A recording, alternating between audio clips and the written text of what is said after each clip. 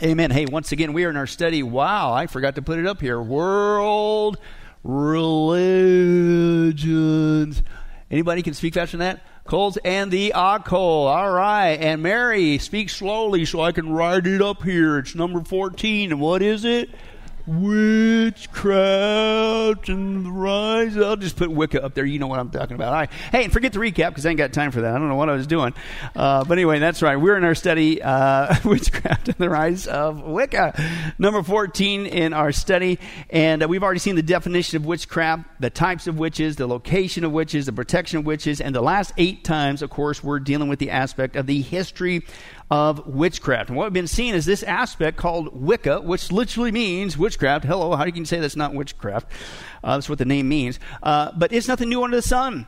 Okay, it's all part of the old-fashioned occult practices that started, unfortunately, at the Tower of Babel, and then when God confused the languages, spread over the earth. Okay, in a massive deal. And just like the Bible says, the first place it started was Babylon.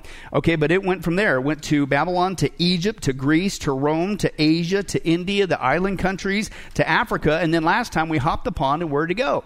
Just like God said, mankind traversed. We did the Genesis 10, traverse back and forth. It was not during 1492 and when Christopher Columbus sailed the ocean blue. It was long before that, just like God said. And so guess what they brought over to the Latin America side?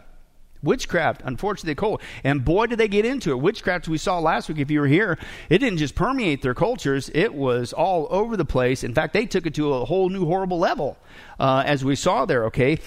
In fact, a murderous level. You thought it was bad in Asia and Africa? Poo-wee. Last week we saw it was bad in Latin America. You saw that certainly with the Mayans. And the Mayans didn't just practice witchcraft. What did it lead to? Human sacrifice. What a bloody, horrible, murderous entities these were. And you wonder why eventually God chose fit to use other people to take that culture out. Okay, this is not good. And it wasn't just the prisoners and the people, the slaves that they would hold captive that would kill on a massive level. Everybody got into it. Bloodletting. You can cut yourself, your tongue, your ears, and all that kind of stuff. It was gross. In fact, you're thinking, well, at least they got sports right. Didn't they invent soccer or something like that? No, they're ball games, man. It was all about human sacrifice. Everything was about human sacrifice in that Mayan culture. Why? Because their calendar. Remember 2012? It was a bit, their calendar. These guys are mathematical geniuses. They study the astronomy. They're at peace with nature. No, that calendar was an occult calendar to tell them when to kill people. If that calendar was so good in mathematics, why didn't it predict their own demise? Okay, but anyway, so that and does the occult have calendars today? When to sacrifice? Same thing, folks. Nothing's new under the sun. All right. Then it moved from the Mayans to the Aztecs, and they didn't just get involved in witchcraft. What'd they do? Well, they got into what? They got into human sacrifice as well. And, of course, why were they doing it? Because they got a calendar that tells them what to do. They took it even further. They got into cannibalism, okay? And remember in their culture, just for one dedication, 80,400 people that they slaughtered in 4 days, according to their own account? This was sick, right?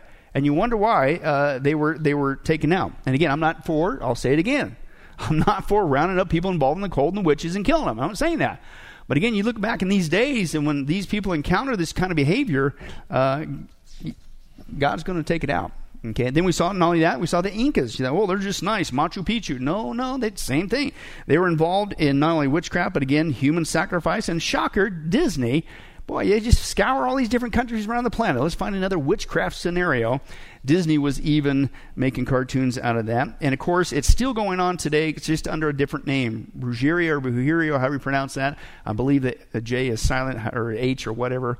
And it's still going on today. Huge black magic. Okay, now we basically went around the world, okay, starting with Babylon. But we now need to, I skipped over an area on purpose. We need to hop back across the pond. And tonight we're going to go to Europe.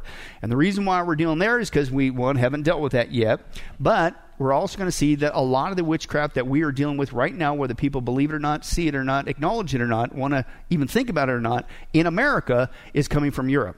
Now, there is an amalgamation from some other countries. As we saw, we're the melting pot. So what are these other countries? Asia brings with what? Witchcraft. Also, if you study the history, some of the African witchcraft, voodoo and things of that nature, that actually began not just because through Florida and some of the island countries, but that's also from the slave trade. Eventually brought that over and things of that nature. So there's kind of an amalgamation. But a lot of it that we're dealing with today, certainly Wicca has its roots in European witchcraft. So we're gonna get into that tonight. But before we do that, let's now once again demonstrate that witchcraft is all over the Bible. And so if you're going to be taught all of the Bible, then you got to deal with it at some point. Just like prophecy, okay? And not just the Old Testament. See, that'd be the temptation. Well, that's just an Old Testament thing. We don't got to deal with that. Excuse me? It's all over the New Testament as well. Let me share with you just one passage. God does not mince words. You don't want to get involved in witchcraft. Okay? It has some horrible consequences. Galatians chapter 5 is our opening text. Galatians chapter 5. We're going to read verses 13 through 21. Okay? And clearly, we're going to see a list of things that are inspired by the sinful nature, which is not what you and I want to emulate, and we certainly don't want to live by. Okay, but gee whiz, shocker, of all sins, I mean, how many sins do you think there are in existence? If you're to categorize them all, I mean, who knows how many, right? Only God knows, right? And so here's just a short example that Paul's giving of, it's obvious this is coming from the sin nature. Well, gee whiz, guess what happens to make the list? Witchcraft. And we're going to see some deadly consequences that he mentions, yes, not just in the Old Testament, but now in the New Testament. Verse 13, here's what he says. You, my brothers, were called to be what? Free, right? But don't use your freedom to indulge in the what? The sinful nature. Rather, serve one another in love. In fact, the entire law is summed up in a single command. Love your neighbor as yourself. If you keep on biting and devouring each other, watch out, or you're going to be destroyed by each other. All right, well, how do I stay away from that sin nature? How do I keep from, even as a Christian, being an instrument of division and destroying the church and fellowship and the brotherhood? Well, here's what he said. What do you do? Live by the Spirit, right? You live by the Spirit. That's how you stay away from that. And he said, and I love this promise. He says, and you do that, what's going to happen? You will not. Now, that's a guarantee from God. You live by the Spirit, you will not gratify the desires of the sinful nature. That's the key. That's how you get out of that trap, right? And here's the war that's going on every day when you get out of bed. For the sinful nature desires what's contrary to the Spirit, and the Spirit what is contrary to the sinful nature. They're in what? Conflict with each other, so that you do not do what you want. But if you're led by the Spirit, you're not under the law. All right, well, break it down for me, Paul, just in case I'm missing something there. Give me some examples of how do I know when I'm not living in the Spirit and I'm being seduced and I'm being led by the bad nature, the sin nature. Well, he says that's pretty obvious. All right, let me just give you a couple of them. Right? And then what's he say? The sexual immorality, impurity and debauchery, idolatry, and what's smack dab in the middle? Witchcraft. Hatred, discord, jealousy, fits of rage, selfish ambition, dissensions, factions. In fact, you get witches in your midst, man. You know what they're doing? They're working to split you up, lickety-split, and dissensions, and wonder why that's happening. And envy, drunkenness, right? We're going to see some witchcraft again getting into drugs, and including alcohol, which is a classic example to get people into an altered state of consciousness. Orgies, and the like. Okay, now I say, okay, well, at least I know some telltale signs that I'm not living by the Spirit. No. Keep reading. This is what I want to emphasize. I warn you, as I did before, that those who live like this, what's this? That was that list of sins that are obvious. That's a person following the sin nature. You live like this, you will what? You will not inherit the kingdom of God. Whoa. So does that mean that when you and I, when we get saved, if we ever sin again, we lose our salvation? No, that's not what he's talking about. Notice the phrase there, those who live like this. That's your pattern of life, right? And how many people do you guys know? Well, yeah, so I'm a sinner, so what? Right? There's no conviction of sin. They don't care. In fact, it's not even, it used to be, they would just, they're not convicted about it, they're not worried about it. But now it's gone to even further where they say it's not even sin. In fact, it's perfectly fine. Paul says, you live like this, that's a good indicator the Spirit of God's not in you. Because if you're indwelt with the Holy Spirit of God, He's going to convict you. You're going to be troubled. I didn't say you become sinless, because we're all going to sin, myself included. But you got no conviction, okay? And so as a way of life, this is all you got to offer. Everywhere you go, it's factions and dissensions and drunkenness and orgies and witchcraft and hatred and discord. I mean, that's your way of life, but you say, oh, I'm a Christian. You will not inherit the kingdom of God. Now, again, it's not the standard of perfection, because we're not going to be perfect. But again, if somebody sits there and says, I ain't got no problem with sin, in fact, I begin to justify it or say it's not even sin, that's not a good indicator. But again, what I want to point out, of all sins for him to have on that list as a way of life that you need to stay away from, or you're not going to inherit the kingdom of God, is what? witchcraft, okay? And it's not by chance. Yet, what do we have today? Not just in America. We're going to see, believe it or not, in the so-called American church. We got people who not only flirt with witchcraft, play around with witchcraft, dabble in witchcraft, but believe it or not, there's a new trend in the church. It's like, how low can you go, man? You thought it was bad before? But they're now calling themselves, I'm not joking, Christian witches. Now, what is that? That's called an oxymoron. You know, I'm going to give you the classic examples. What's an oxymoron? Peaceful war. Icy hot. Government intelligence. I like that. I'll add that to the list. Right? And the classic example, yummy chicken. It just doesn't work that way, right? Okay, or healthy. Some people call it healthy. Are you kidding me? You better get your copay ready. But anyway, that's right. It's an Christian witches. Are you kidding me? That's how far it is. I'm sorry. You sit there and so these people not only don't have a problem with witchcraft, they're involved in it. They think it's not a sin, and then you say you're a Christian, and then you say it's perfectly fine to put the two together. According to Galatians 5, what would you categorize that person? You will not inherit the kingdom of God, because your habit of life is, there ain't no spirit in you, man. Okay? Now, believe it or not, I'm not making it up.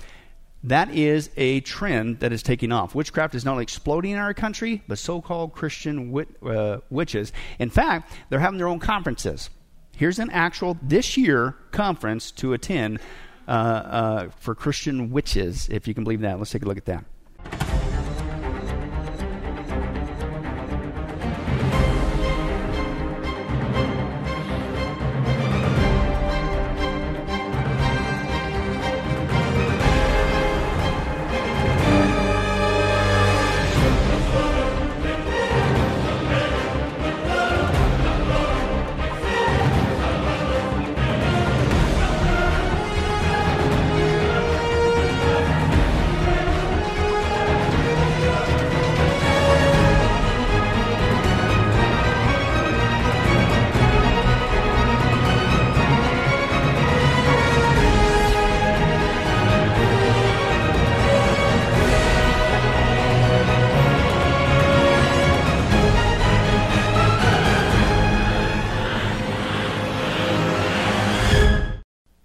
Nuts.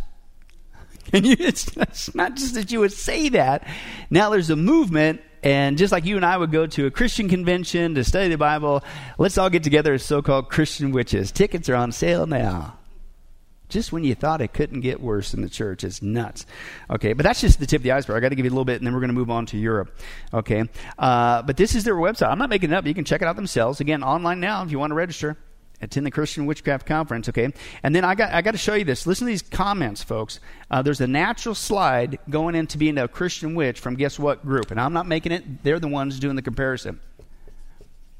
The charismatic group. Watch this. And I'll show you. And these are these peoples that claim to be Christian witches. This is their own words. Okay, but this is from this, as you can see there. I'm not making it up. This is, Jesus was a sorcerer. The Bible's a book of magic. Say Christian witches ahead of their first annual convention. Right? Now, the first annual Christian Witches Convention is to be hosted in Salem, Massachusetts. It's going to feature internationally the guy on the right, the male guy there. He is, guess what? Prophet Calvin Witcher. Prophet. Who does the prophet thing nowadays? With miracles and power, and I can touch you with all that. It's a natural slide, and he's going to admit it. Because he was raised in Pentecostalism, right? But again, and he agrees, and here's what he says, that the convention's host, that Jesus, this is from this so-called prophet guy, was a sorcerer, and the Bible really is a book of magic. Now, the lady on the left, listen to what her name is, not just Valerie Love, the Reverend Valerie Love. Ooh, who does the false teaching of female pastors, right? And then you come to us, and it's all about female empowerment, and then you could take on the role of the pastor, the prophet, and the prophetess, and it's about you and power. Well, witchcraft offers the same thing.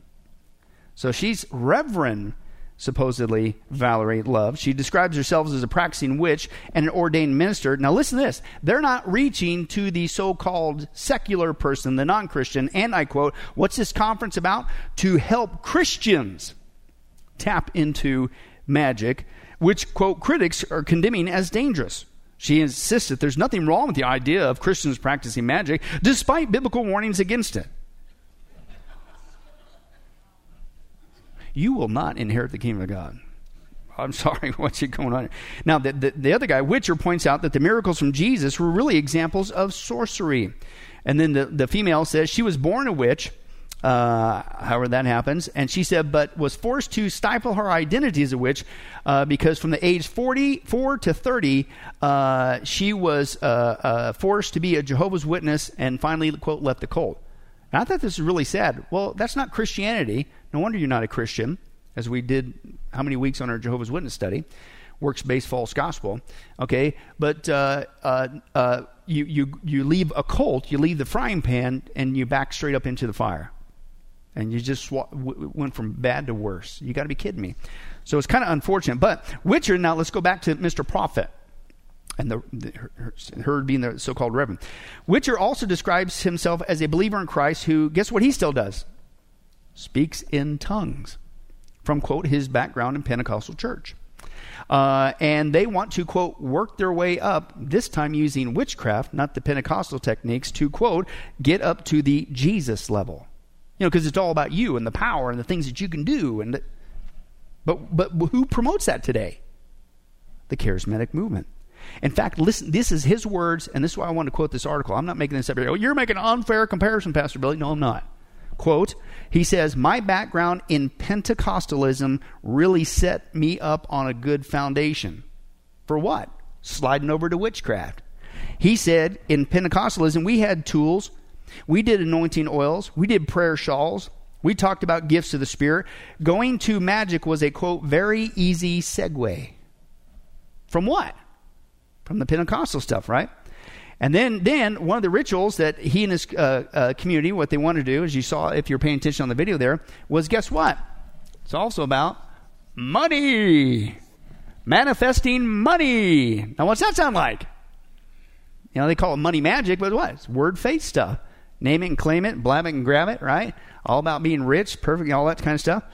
Okay, and they go on and on. Then he argues, though, that church leaders today teach against it, what they're doing, and it's keeping people as slaves.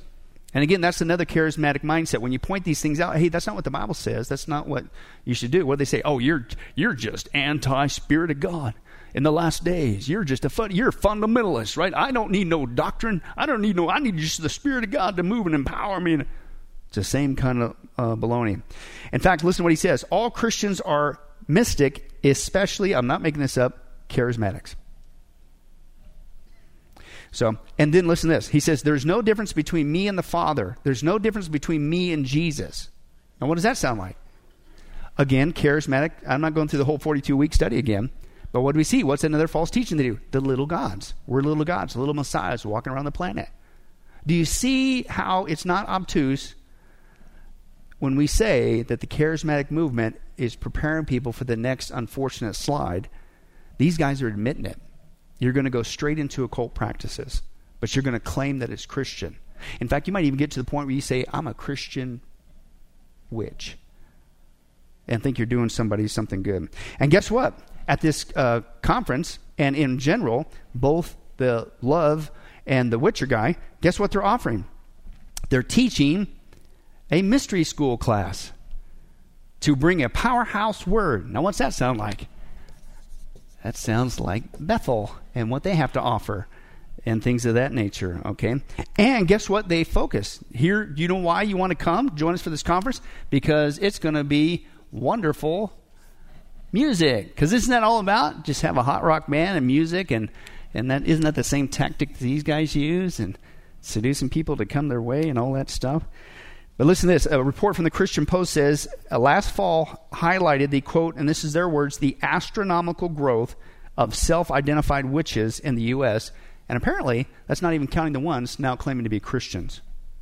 Now, one more thing, then we're going to move on. But I want to show you this. This is not an anomaly. It's growing, unfortunately. But I want to show you from their own words, how in the world could people slide from the, quote, church straight into witchcraft? And a lot of it's coming, folks, from the charismatic community.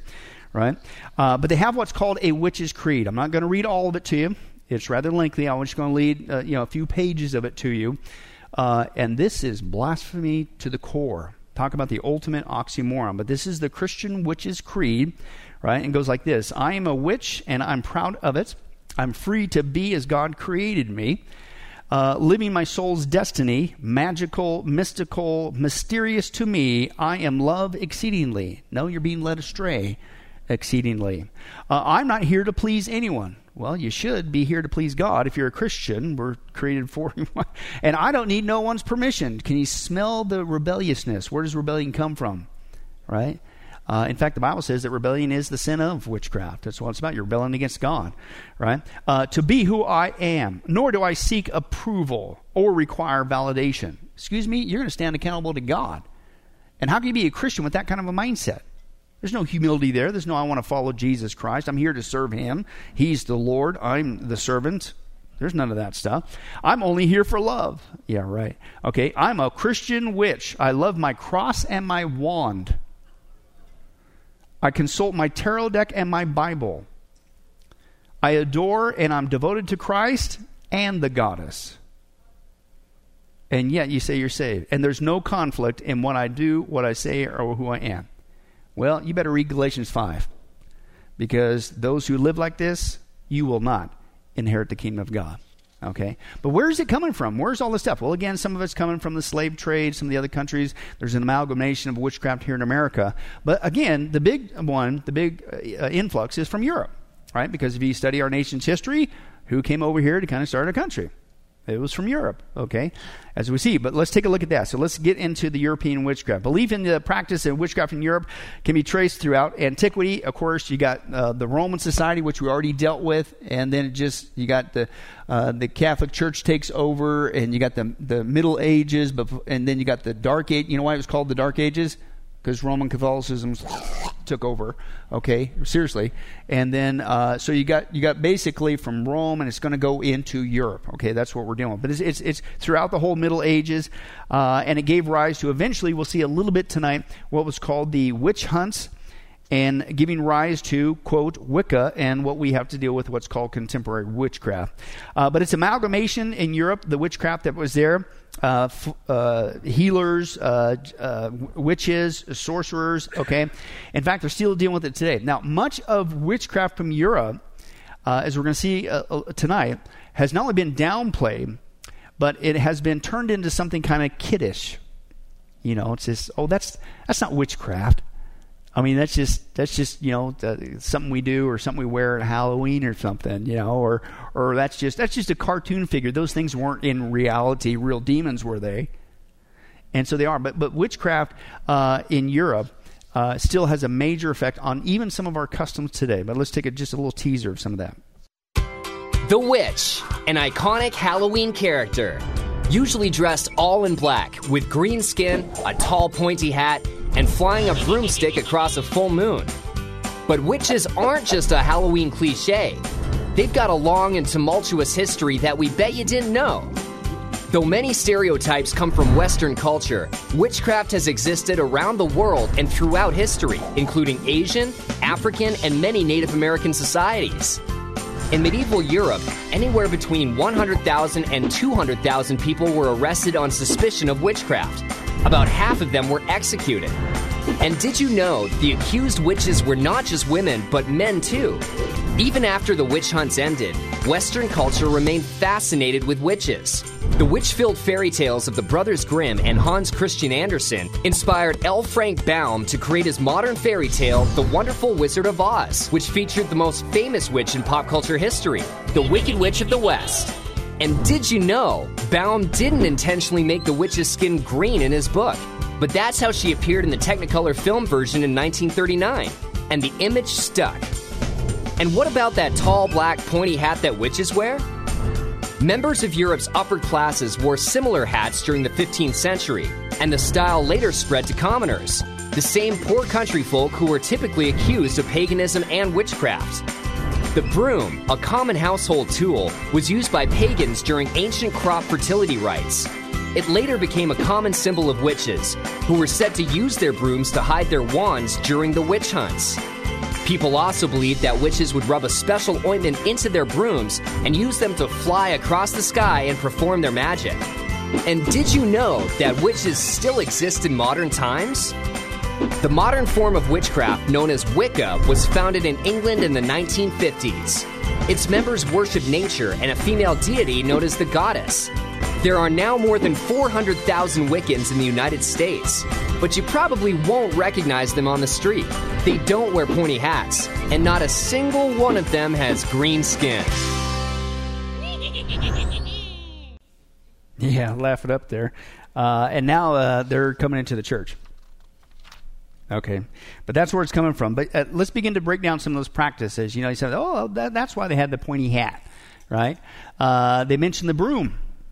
Okay, we're going to get into that a little bit. It was a lot more than what they just said. It's pretty wicked, too. Okay, but let's take a look at that. We're going to get into that. So Europe, obviously, with witchcraft, one of the big things in pretty much all society is they want to commune with the demons. Some don't call them demons. They come up with other names. We're going to see that tonight. But in order to commune with the demons, it involved getting into an altered state of consciousness. And so that's what we're going to take a look at. Europe was big on doing drugs in these witchcraft practices. A number of researchers acknowledge the importance of hallucinogenic plants in European witchcraft. And what they would do is they would make ointments or herbs out of them, and then they would have something called the witch's flight, okay, with these hallucinant drugs. Plants such as henbane, belladonna, mandrake, and other plants contain hallucinogenic alkaloids, including hyoscyamine, atropine, and scopolamine, and the last of which is unique because that particular hallucinogenic can be absorbed through the skin, kind of on a topical fashion. The concoctions are described in their literature as brews and salves and ointments. Now, the ointments were mainly applied by rubbing on the skin, especially in sensitive areas like the underarms, the forehead, or in the private parts area. They were often first applied on a, quote, vehicle to be ridden on, such as a pitchfork or a broom.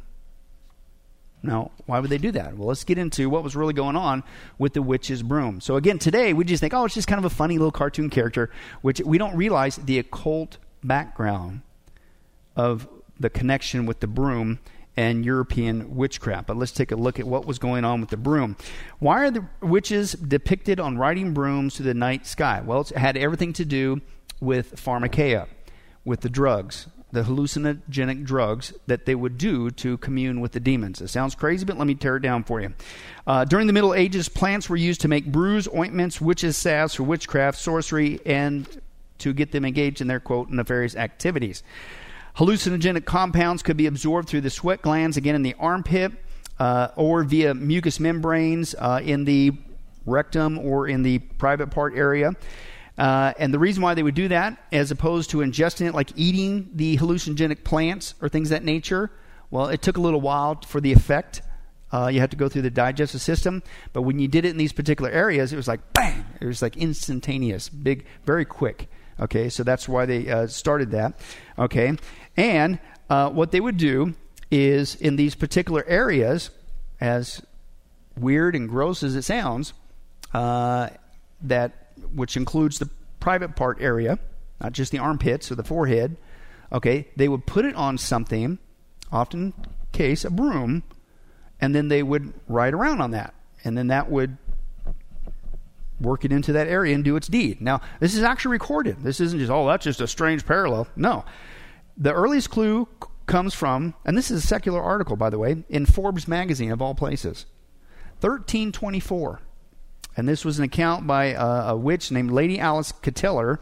Quote, in rifling the closet of the lady, Ladie, they found a pipe of ointment, wherewith she greased a staff upon which she ambled and galloped through thick and thin. Another one in the 14th century says this: the witches confess that on certain days or nights they anoint a staff and ride on it to the appointed place, or anoint themselves under the arms and in other hairy places. And this is typically why, of course, if you had clothes on, then it's blocking the area that you want to get your hallucinogenic drug into, right? So you can start your ride. Right? And so that's why a lot of times the classic passages, if you look at depictions of witches, not just riding on brooms, they don't have clothes on because That's how they did do it, actually. So they kind of cleaned it up. Okay, now what would happen once they rode their broomstick with their hallucinogenic drug? Well, the witches would go flying. Right? And this is the other aspect of what's going on. These particular alkaloid hallucinogens tended to cause dreams that involved flying wild rides and, quote, frenzied dancing. In fact, this is an account from 1966 of a gentleman who took these intoxications, okay, and he recalls what he experienced. A guy named Gustav Schenk. He said, "My teeth were clenched, and a dizzied rage took possession of me, but I also know that I was permeated by a crazy sensation that my feet were growing lighter, expanding and breaking loose from my own body. Each part of my body seemed to be going off on its own, and I was seized with the fear that I was falling apart. At the same time, I experienced an intoxicating sensation of flying. Soaring where these hallucinogens took me, the clouds, the lowering sky, and see herds of beasts, falling leaves, and streams and rivers, blah, blah, blah, blah, blah." Right? So there you are, you're flying. Now, it could be possibly not just drug-induced in your mind. Could, again, you're getting into altered state of conscious. You can get into what's called astral. We dealt with a little bit this in the New Age study for 12 weeks, astral travel. You leave your body and you start, and again, but you're in the demonic realm right now. This is not good, right? And here's why they would do this. Okay, so is it just they didn't have nothing to do? They didn't have cable? They didn't even have Netflix back then. Can you believe that? What are they going to do? They had to deal with the plague. Maybe they had a lockdown too. That's why they did this. No. All about occult practices. We're just getting started. So you got the broomstick was the vehicle to get the hallucinogenic drug to start flying. Flying for what? Well, all these were made for the purpose of giving the witch, and this is European witchcraft, special abilities to commune with the spirits. What's that? Demons, right? Or they believe to transform into animals, to gain love, harm their enemies, experience euphoria or sexual pleasure, or to, quote, fly to what was called the witch's Sabbath. Now, what in the world was a witch's Sabbath? Well, let's take a look at that. Okay, so we're tracing the trail here. The witch's Sabbath was a gathering of witches, and they would do their hallucinogenic thing, and they would all gather together. Oh, by the way, notice the critter in the middle with the horns, who are they worshiping and dancing around and in their hallucinogenic drug-induced state that's inviting demons to most likely obviously possess them and all that stuff. Okay, but that's what the Sabbath was. This is just flat out a cult. Reminds me a lot of this Satanist stuff that we haven't got to yet. Now, there was also another name for this witch's Sabbath. Guess what it was called? Black Sabbath. I wonder where they got their name from. Well, that's exactly where it came from. In fact, Ozzy Osbourne, this was his first band before he went on his own in the 60s. According to the band, the reason why they picked that name is because the band members' experience with the occult and the fascination with horror films. But they admit that Black Sabbath is a name that refers to the meaning of those who practice witchcraft or the witch's Sabbath and other occult rites. So basically, you would do your drugs, get your broom, get it going inside your body.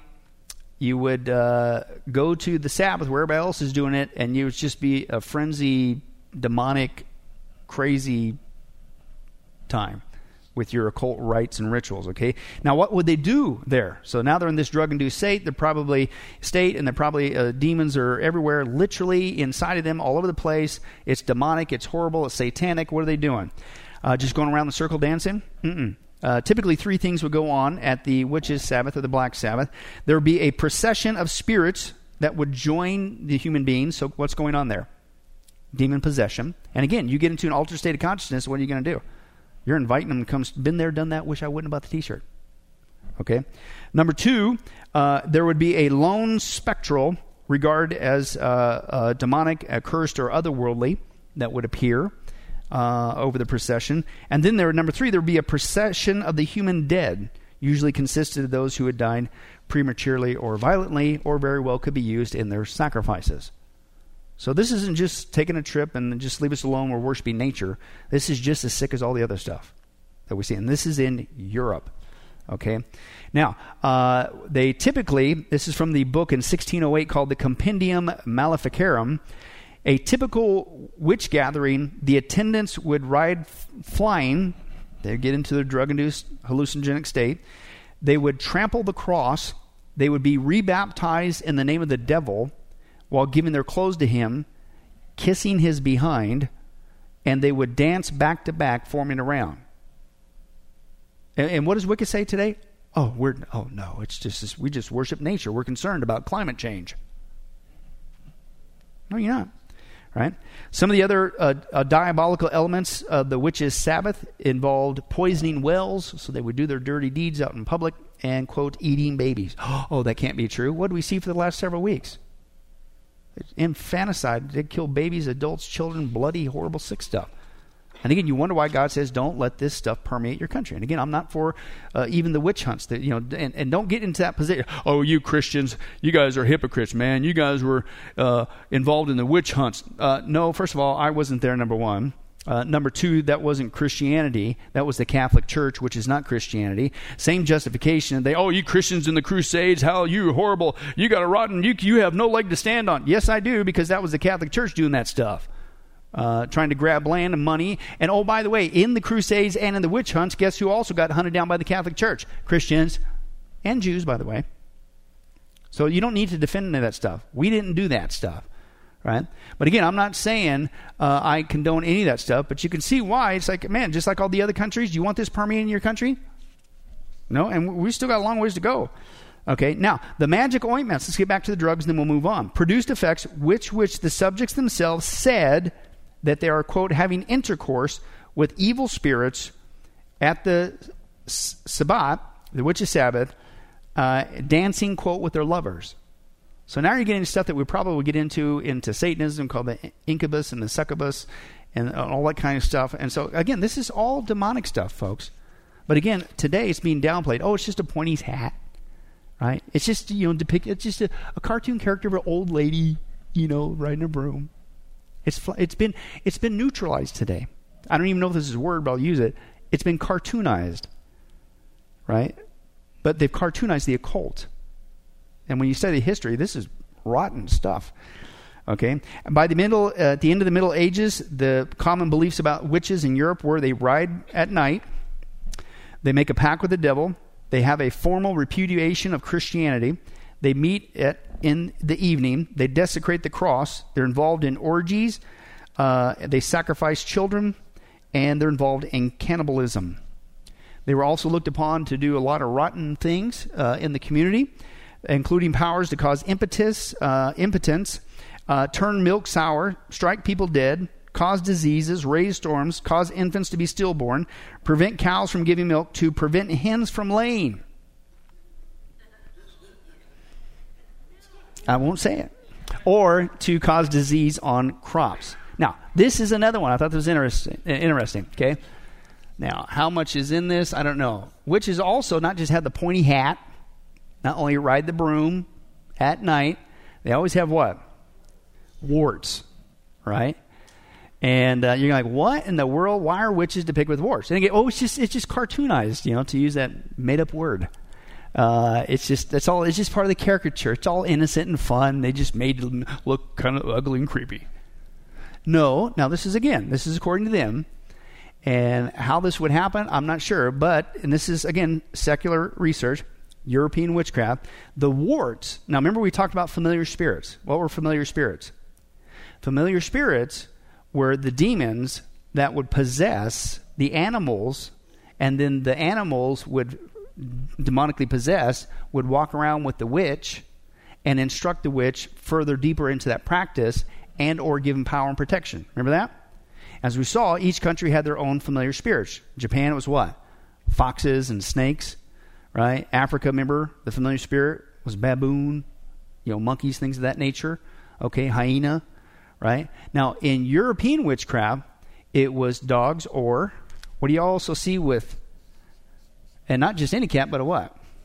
A black cat. So when you see him depicted, it's just a cat. Everybody loves cats. No, you're talking about a familiar spirit. So you're talking about the demonic possessed animal that followed these witches, just like the other countries around.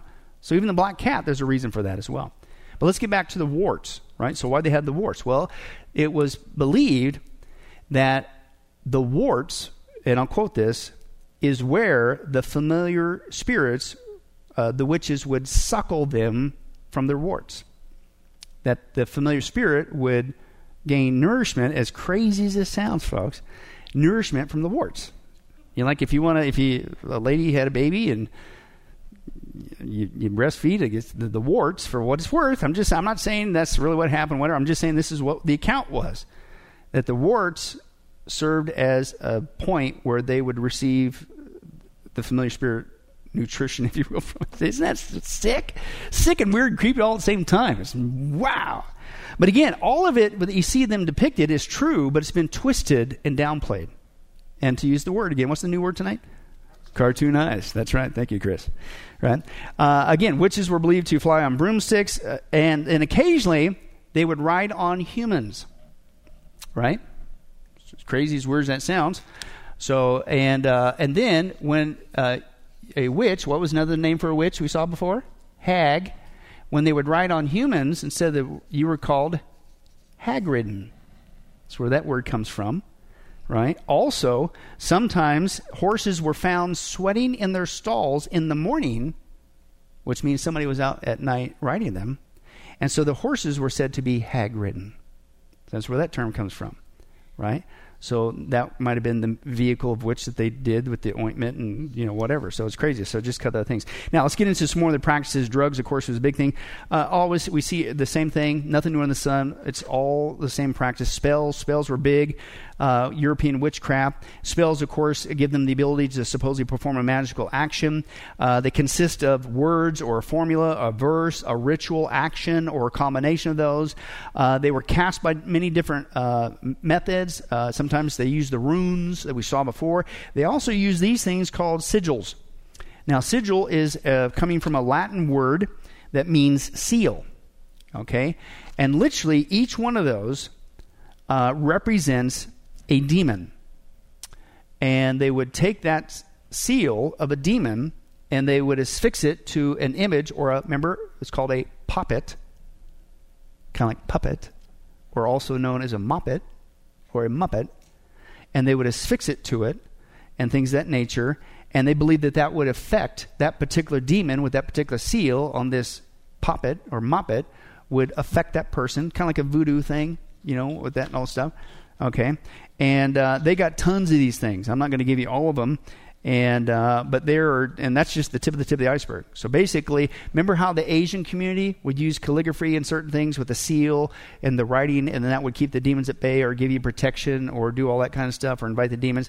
This is kind of like the European version, but they would use certain symbols. They were called the sigils. Okay. And what I found interesting, I can't go through them all because we'd be here all day long, but they would do that, and then it would conjure up that particular demon to do the particular dirty deed that they wanted to. But some of them, still to this day, guess what the demons are called? The same names that are even mentioned in the Old Testament. Why? Well, how long these things been kicking around? Ever since, Satan and the angels rebelled, right? But one of them's called Baal. Have you heard that one before? Balaam. Murmur. Does God like murmuring? No. Remember we saw the video, we'll probably see it in the Satan study. The Satanists that came into the church services. The one guy said he went to a Baptist church for 2 years, and all he did was sit there and what? To bring down the church, to destroy it. Murmur. Did you hear about this? Yeah. Cause division. Oh, and what was in the Galatians 5 passage? Not just witchcraft. Hatred, dissensions, discord, divisions. Right? So that's another. And then, of course, Lucifer. They believe that they're going to summon up Lucifer. But speaking of summoning up, they would also get involved in necromancy. Necromancy, of course, is the practice of conjuring up spirits of the dead for the purposes of prophecy. And what they believed is that when they would conjure up, the demon would inhabit. They would do this at certain places. I'm going to talk about the first one a little bit more in just a second. It would be at a place called a crossroad. Okay? Or they would do it at a burial site. And they believe that when the necromancy, the demon would come up as that person that was buried in the ground. Right? Did we see any of that behavior that was not blessed by God in the Old Testament? Yeah, the witch at Endor. Remember that with Saul? Right? And then there's a debate, was that really Samuel that came up or not? Things of that nature. But that's necromancy. But let's get back to that crossroad thing, okay? Crossroads, okay, is literally still in effect today. And basically, if you guys recall, back in our study early on with Babylon, Egypt, and Greece and Rome, remember the goddess Hecate? We talked a little bit about crossroads. So again, this is nothing new. But crossroad basically is the occult term for this is a hot spot.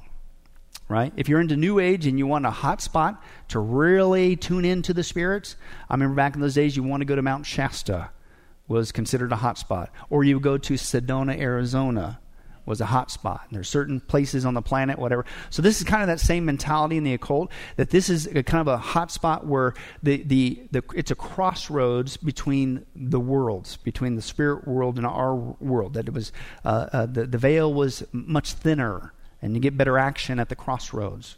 Okay, so that's kind of the mentality between the worlds. And that's where you could do some serious supernatural paranormal stuff at the crossroads. Now, this is actually something that's still done again today in witchcraft, including voodoo. Okay, now here's what's interesting about voodoo. Voodoo believes that you need to go to the crossroads in order to not just open up the portal, right, in this hotspot area, but you do it for a specific reason. And I quote, to gain from the demons various manual and body skills such as playing a musical instrument, throwing the dice, or dancing. And what they believed is you would go to the crossroads at a certain time, a certain number of times, also either at midnight or just before dawn, and you're going to meet a, quote, black man, this is voodoo, a black man whom some would call the devil, and then you would cut a deal with him, and he would give you these powers that you did not have before in music, throwing dice, or dancing. But I'm sure that nobody in the music industry today has never gone to a crossroads and made a deal with the devil to give them supernatural abilities in music or dancing. It's all over the place, and people don't want to deal with this. I'm going to give you one example, and they admit it out of their mouth. This one is Beyonce. And Beyonce admits that who gives her power is demons, and she has a name for her demon called Sasha. But here she is admitting it. Watch it. When I performed Crazy in Love at the BET Awards, it was almost like my coming out. Ladies and gentlemen, give it up for my girl, Beyonce! Yes. I was very nervous. So crazy right now. Of course. Sasha was in full effect. Sasha is my alter ego. And when people see me, sometimes I think that when they meet me and they speak with me, they're expecting Sasha. And I'm really kind of shy, and not really shy, but more reserved, and nothing like Sasha. But I guess I wouldn't be very entertaining on the stage. So Sasha comes out and she's fearless. You know, she can do things that I cannot do when I'm in rehearsal. I mean, I can try, but then it just doesn't happen. I can sing notes and sing strong and do all these things that when I'm just by myself, I can't do. And I remember right before I performed, I raised my hands up, and it was kind of the first time I felt something else come into me, and I knew that was going to be my coming out night. So, like, when you're getting ready to go on stage and perform, does Sasha Fierce, when does she show up? Usually when I hear the crowd, when I put on my stilettos, when, like, the moment right before when you're nervous and that other thing kind of takes over for you. Uh-huh. Then Sasha Fierce appears, and my posture and the way I speak and everything is different. Hey, at least she was honest. Certainly don't recommend it. But people still to this day apparently make pacts with the devil. Crossroads scenario. Maybe she did go to an actual crossroads and gave him supernatural abilities. So it's sad. It still goes on today. Now, if you're thinking that sounds familiar, well, it should, because in 1986 there was a film made about this. But we just thought it was a fun, cool film with Ralph Macchio, Karate Kid. Right, remember that? No, that's what this is all about. It's a witchcraft movie, and that's the whole premise. That people would go to a crossroads in the South, and this is a very popular in the blues industry. They sing songs about crossroads all the time, very, very popular. But what is the crossroads? The crossroads is a witchcraft issue, right? And, of course, the premise of the movie was Ralph Macchio, and, of course, long story short, he had to go up against the Devil's guitarist, Steve Vai. And if he could beat Steve Vai, the Devil's guitarist, then the Willie guy who sold his soul for the devil for his abilities, like apparently Beyonce, then he can get his soul back and all that baloney. But that's actually what that movie was about. But frankly, unfortunately, it's based on real stuff. It's crazy, right? You just thought it was entertainment. Of course, they do the same thing. They want to say, oh, no, we're not all bad witches, with warts and having these demons suck on us and involved in infanticide and cannibalism. And, we're good witches. Right? No, it's the same old lie throughout all the ones, black magic, white magic, green. It's all bad. But again, they want to paint themselves in Europe of interchangeable terms. They said, no, we're a white witch. No, we're a good witch. Like the Wizard of Oz. There was a bad witch, but there was a good witch. No, they're both witches. They're both bad. Right? And on it goes. But again, they would also be involved in, mention the familiar spirits. Now, the familiar spirits that they had, yes, oftentimes were animals. But the interesting thing about the European witchcraft, maybe the other ones did it and I just didn't come across it, is they would skip the whole animal thing and they would commune directly with that demonic entity. Now, they didn't call it a demonic entity. The first thing that they called it was what? A fairy. And a fairy was the term they used for a, quote, a fallen or, quote, demoted angel. What's that? That's a demon. And again, that's what they were commune with. So, it's the owl in the background too, another occult animal. But again, so they would skip sometimes the animal for their familiar spirit to teach them, to guide them, to lead them, to give them powers and stuff. Sometimes they would go to the demon itself that would appear in different forms. And again, that's what's going on with fairies. Now, why does that look familiar? Because, shocker, that's your version of Tinkerbell. Tinkerbell is actually a European demon manifesting itself that witches relied upon as well. And again, some of them, of course, obviously would do bad things. You hope they try to help you out. Of course, they don't. They're liars. But that's what witches believe. And to ward these fairies off, which are what? Demons. You had to have protective charms. So how would you get rid of the fairies? How would you get rid of basically Tinkerbell? You would have to ring the church bells. So you just thought it was for attendance. Hey, church is starting. Back then in the day, no, that would get rid of the fairies, the demons. It was the belief. Of course, I think it obviously superstitious. Another practice that the Catholic Church, which is not Christianity, had, you notice that their cathedrals, they're always these super gigantoid spires, super tall, pointy at the top. You know why? Because they felt that would keep the demons away, because they didn't have no place to sit, because it was too pointy, right? As crazy as it is, okay? And but then you could also wear clothing inside and out, of course, the four-leaf clover and things of that nature. But fairies, which again, what's a fairy? Again, what's the new word tonight? Cartoonized. It's been a fairy is a European demon that witches worked with. Okay, they were blamed for sickness, tuberculosis, and birth deformities. They also had other creatures, demonic creatures that show up, called goblins, gnomes, or sprites. Different types of fairies. So again, even those terms are actual European old-fashioned terms for demons. Now, another one that's been cartoonized is this one.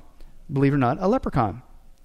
A leprechaun actually comes from two words in the Latin, meaning lepra, small, and corpus, meaning body, so a small body.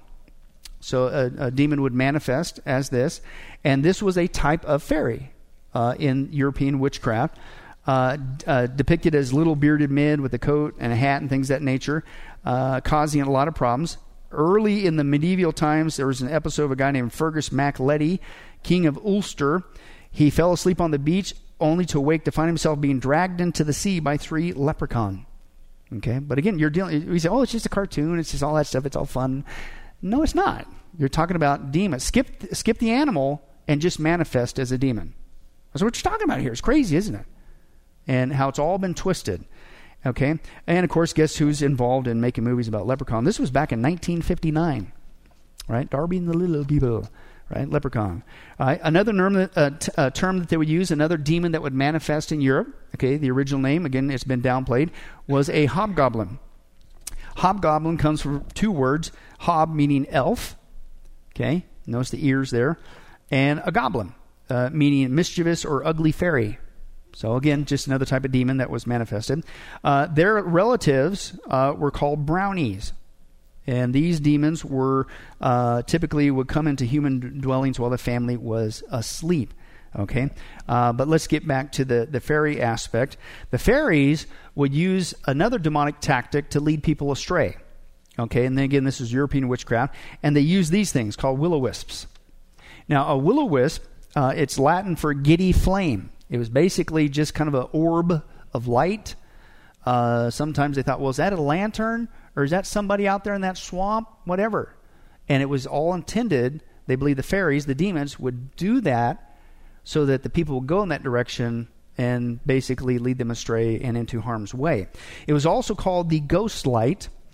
And we'll get into this, Lord willing, when we have a whole-blown study on the background of the practice of Halloween, but also similar practices with the jack-o'-lantern. But these will-o'-wisps, these ghost lights, these orbs in the sky, are all a part of the occult all over the place. Oh, by the way, notice that one on the bottom? What's that? Disney, once again, with Brave. Mexico has their version of these orb lights. Asia, it's called the Alea or Marsh or Ghost Light. All throughout Europe, the Finns, the Swedes, Estonians, Latvians, Lithuanians. It's also called a pixie light. It's also called a spunky. Even Australia has their version of these orbs that lead people astray. They call it the Min Min light, even with the Aborigines. Now, of course, you're thinking about that. What does that also remind you of? Well, remember, even they did it again a second time, not just with Brave, but Mater and the Ghost Light. Okay, is talking about a will-o'-wisp. And of course, aptly named the ghost light, because that's also what it means as well. So, but this is a demonic entity that captures people's attention, that the fairies, the demons would use to draw people away into harm's way. As crazy as that is. But now it's turned into a cartoon, and everything is okay. Right? But again, these are fallen angels, and quote, the secular sources says, could be viewed as subjects of Satan. But again, we make cartoons out of it, and somehow it's okay. Fairies were also originally worshipped as minor deities in Europe, such as nymphs, which is another term, or tree spirits. You'll hear that a lot with modern witchcraft today, Wicca. Oh, we're just worshiping nature. No, you're worshiping demons. All right, it's the same old tactics, just repackaged. Now, of course, what did this lead to? This led to witchcraft trials. And again, I'm not saying we should emulate what they did, certainly the Catholic Church. Okay, but this was going on. Witchcraft was all over the place in Europe. And as far back as 1233, they started having witch hunts. 1329, another one, the 15th century. The peak of it, what you would know is that they always want to be thrown up in our face, but we didn't do this, was during the witchcraft trials in the 1560, 1630. But then all of a sudden it began to decline. You know why? Because just like with India, just like with Africa, Britain passed an anti-witchcraft law. Basically gave them, in 1735, a law was passed in Great Britain which made it a crime for a person to claim that any human being had magical powers or was guilty of practicing witchcraft. You, if you did that, would go and have a year's worth of imprisonment. What do you think it did after that? It began to spread. And I got to share this. He may not in history have been gotten it. This was the only guy that spoke up and said, no, we better not do this. Right? So, a guy named James Esking. But anyway, so it led to an explosion. Now, again, why did it explode? Not only because it was protected, because they had their own early version of Disney. Okay, and that was the Brothers Grimm, what tales? Fairy. What's a fairy? Demons. So really, these are tales of demons and occult witch practices put to children's stories. Does that sound familiar? As we're going to see, Disney has tapped Brothers Grimm fairy tales for a lot of their cartoons. Shocker, right? But these guys basically helped to popularize it. So they got protected, then they got popularized in an early form of media. 1812, their first edition came out with 86 stories. Their seventh edition came out in 1857. They're up to 210 quote, fairy stories, which is basically demons. And again, Disney has got a lot of them from the Brothers Grimm, including Rapunzel, which they renamed Tangled, Hansel and Gretel, Cinderella, Little Red Riding Hood, the Birmingham Musicians, Snow White, Rumpelstiltskin, the Golden Goose, the Princess and the Pea, and on it goes, came from Brothers Grimm back then. And of course, speaking of European witchcraft, the other big watershed moment was not just the Brothers Grimm and then, of course, Disney, but the big breakthrough in Europe, and now it's spreading across the world, unfortunately, with witchcraft, is this critter, Harry Potter.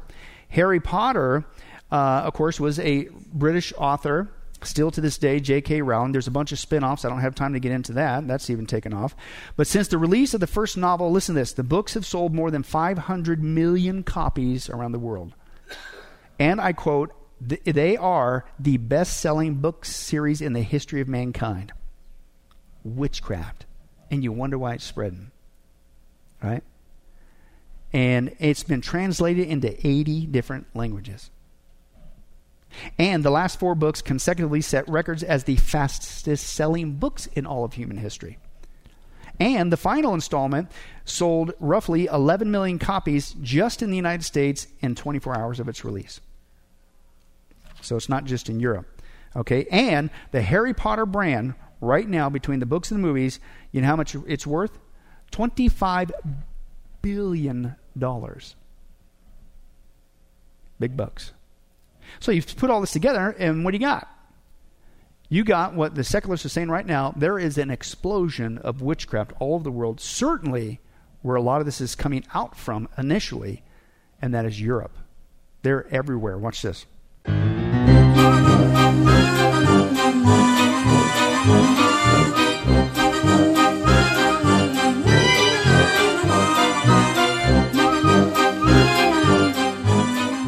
As a child, I remember very, very strongly of always being very frightened of the dark. Because in the dark, that's when the faces come forward. I used to kind of think when I was a child and at school, I was a bit like, Bewitched, the witch, and I thought I could move my nose and make things happen. It was quite weird. When I was a weird child, I suppose. And it wasn't until I was in my early teens that I actually realised or was shown how to control all the different spirit energies that come forward. There's also another side to this, negative things. And there was a time where I realised that things could happen, mind over matter. So be careful what you wish for. So what do we need? So the first thing is a pentagram. In Wicca, each point on the pentagram or pentacle represents the 5 elements: earth, wind, water, fire and spirit. As soon as I saw this, I slightly panicked. Yeah. I'm not going to lie. Yeah. I can't be the only one that found this unnerving. Yes, of course. I think when people see pentagrams, they instantly think of Satan. That's not all. This altar also includes her wand, herbs, chalice, bloodstone, tarot cards, runestones, and last but not least, We have a cauldron, if you'd like to pick that up as well. A cauldron. You heard right, a cauldron. The same as people talk about yoga, people will be able to just talk about their witchcraft practice. I can be sat in my garden with my pendulum, you know what I mean, asking questions. Yeah, I think it will just become something that's completely normal, hopefully. Someone who's a witch is someone who just practices witchcraft and magic. They're doing things like spell work, anything for prosperity, to healing, whatever they want to do. It's someone that's in tune with the elements around them. Honestly, someone that just practices witchcraft. It's so open. And also putting lots of stuff in tiny jars, which is great. The most magical times I've had is just me in a room with a candle. You feel like time stops when you're practicing. I use all sorts of things. I tend to do spells in little satchels. I like to do a lot of spoken magic and scrying with crystal balls and things like that. It's something that gives me that faith and hope and that connection to spirit and nature. Tarot card readings. I use crystals a lot. Meditating. My pendulum is probably my favourite. If I'm having a hard day and then I go home and I practice, it does calm me down, and it makes me have a much nicer outlook on the world. It was very much hush-hush, very much unseen. But now, with things like social media, it's massive, it's huge. Because there are so many people putting their practice out there now, especially on Instagram, people are more accepting of it, this generation especially. It can be there for anybody. People are really out and proud in terms of their witchiness.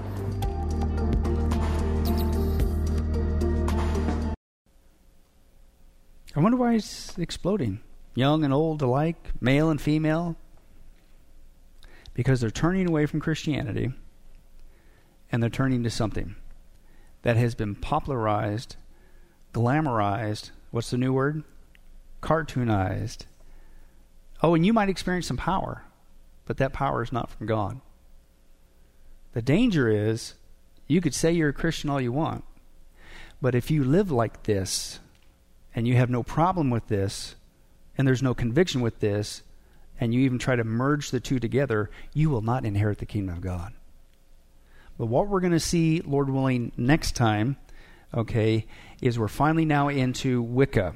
So all this promotion has led to what they're calling, this is their words, not mine, secularists, a revival of the occult. There's an explosion of witchcraft, not as you're just seeing in Europe. Guess where it's hopped over? It's hopped back over the pond because of the ubiquitous of the movies, of Harry Potter, of Disney, and what they also just mentioned, the latest thing that's really helping it push, social media, right? And now it's permeating even our own country on a massive scale. So Lord willing, next time we'll get into that.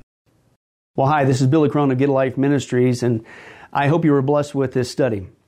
But in closing, let me ask you one final question.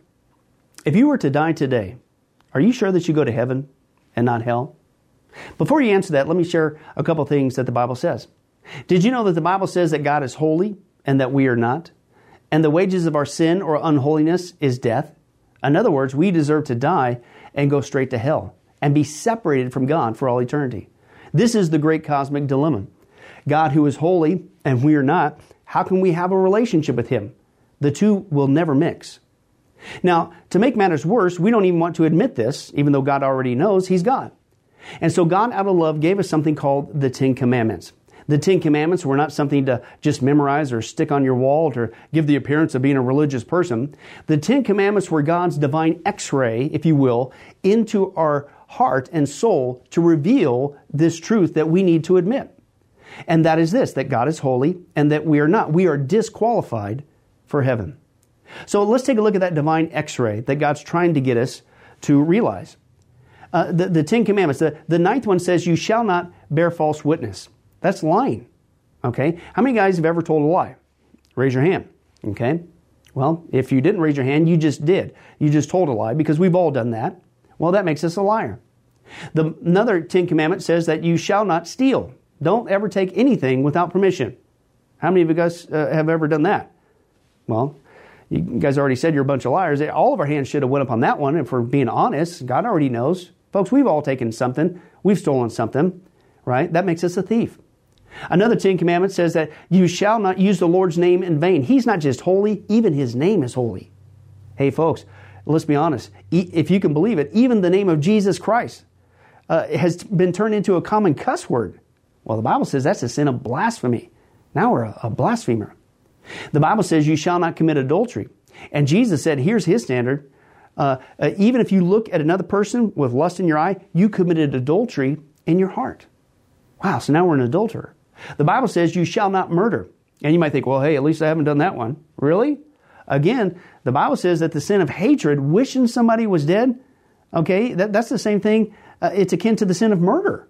It's just you pulled the trigger in your heart, but God sees the heart. Hey, folks, that's just 5 out of 10. How are you doing? You still think you're going to get to heaven on your own? You still think that you're qualified, that you're holy like God, and you could bridge the gap and have a relationship with Him forever? I don't think so. I mean, what did we just see? You're going to stand before God, and so am I. We all are. And we're going to have to give an account for who we are. Hey, God, let me in. I'm a liar. I'm a thief. I'm a blasphemer. I'm an adulterer. I'm a murderer. And the Scripture is very clear, folks. Such people as these will not inherit the kingdom of God. We're in trouble. But folks, here's the good news. The Bible says that if we would just admit that, that's the first step. To admit that God is holy, that I'm disqualified for heaven, I need a Savior. If we would admit that and then ask for the Savior to save us. That's what God was doing with Jesus. God gave us His Son, Jesus Christ. He took the death penalty in our place so that we could be completely forgiven of everything we've ever done and be made holy through Jesus so that we can now have a relationship with God both here and now and forever in heaven. We can become qualified. The word that the Bible uses is a word called pardon. That God is willing to pardon us of all of our sins and crimes that we've committed against Him and disqualified us for heaven, right? And we've actually seen this work in real life. For instance, there's been people who have committed crimes, gone to court, the gavel's been passed, the judge has said, hey, listen, we all know you're guilty, you even admit you're guilty, and for your crimes, you're going to not just jail, you're going to await in jail to go to the death penalty. And did you know that there actually is a way that somebody could get off of death row? It's called a pardon. The one in the authority, the governor, can grant what's called a pardon for that person's crimes, and they literally can go free. Not because of something they did, because the deeds are already done, you can't undo it. Not because they tried to clean up their act while they were stuck in the jail cell, because that doesn't change anything. But simply out of mercy, the person who has the authority can give them a pardon, and they can go free. And did you know, it's actually on historical record, that there have been people who have been granted a pardon from the death penalty, and they've refused to take it.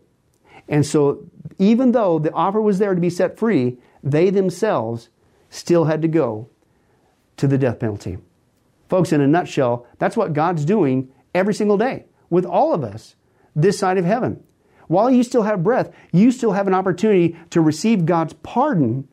He's willing to forgive you of all your sins if you would just receive His pardon through Jesus Christ. Again, that's what He was doing on the cross. The cross was the death penalty of the day. But since we weren't there, and since we can't earn it, it's a gift from God, you have to receive that by faith. Reach out even today from your own spiritual jail cell, if you will, and say yes to Jesus and God's pardon so that you can be set free and go to heaven. The Bible says that if you will confess Jesus as Lord and believe in your heart that God raised Him from the grave, you will be saved. Hey folks, if that's you, don't delay. You may not even have tomorrow. Today could be your last day. Please accept Jesus Christ as your Lord and Savior. Confess with your mouth He is Lord. Believe in your heart that God has raised Him from the grave. And the Bible says you will be saved. Well, this has been Billy Crone of Get a Life Ministries. If there's anything that we could do for you, our information and number will come up here shortly. And please don't hesitate to contact us. But remember, I hope to see you in heaven. God bless.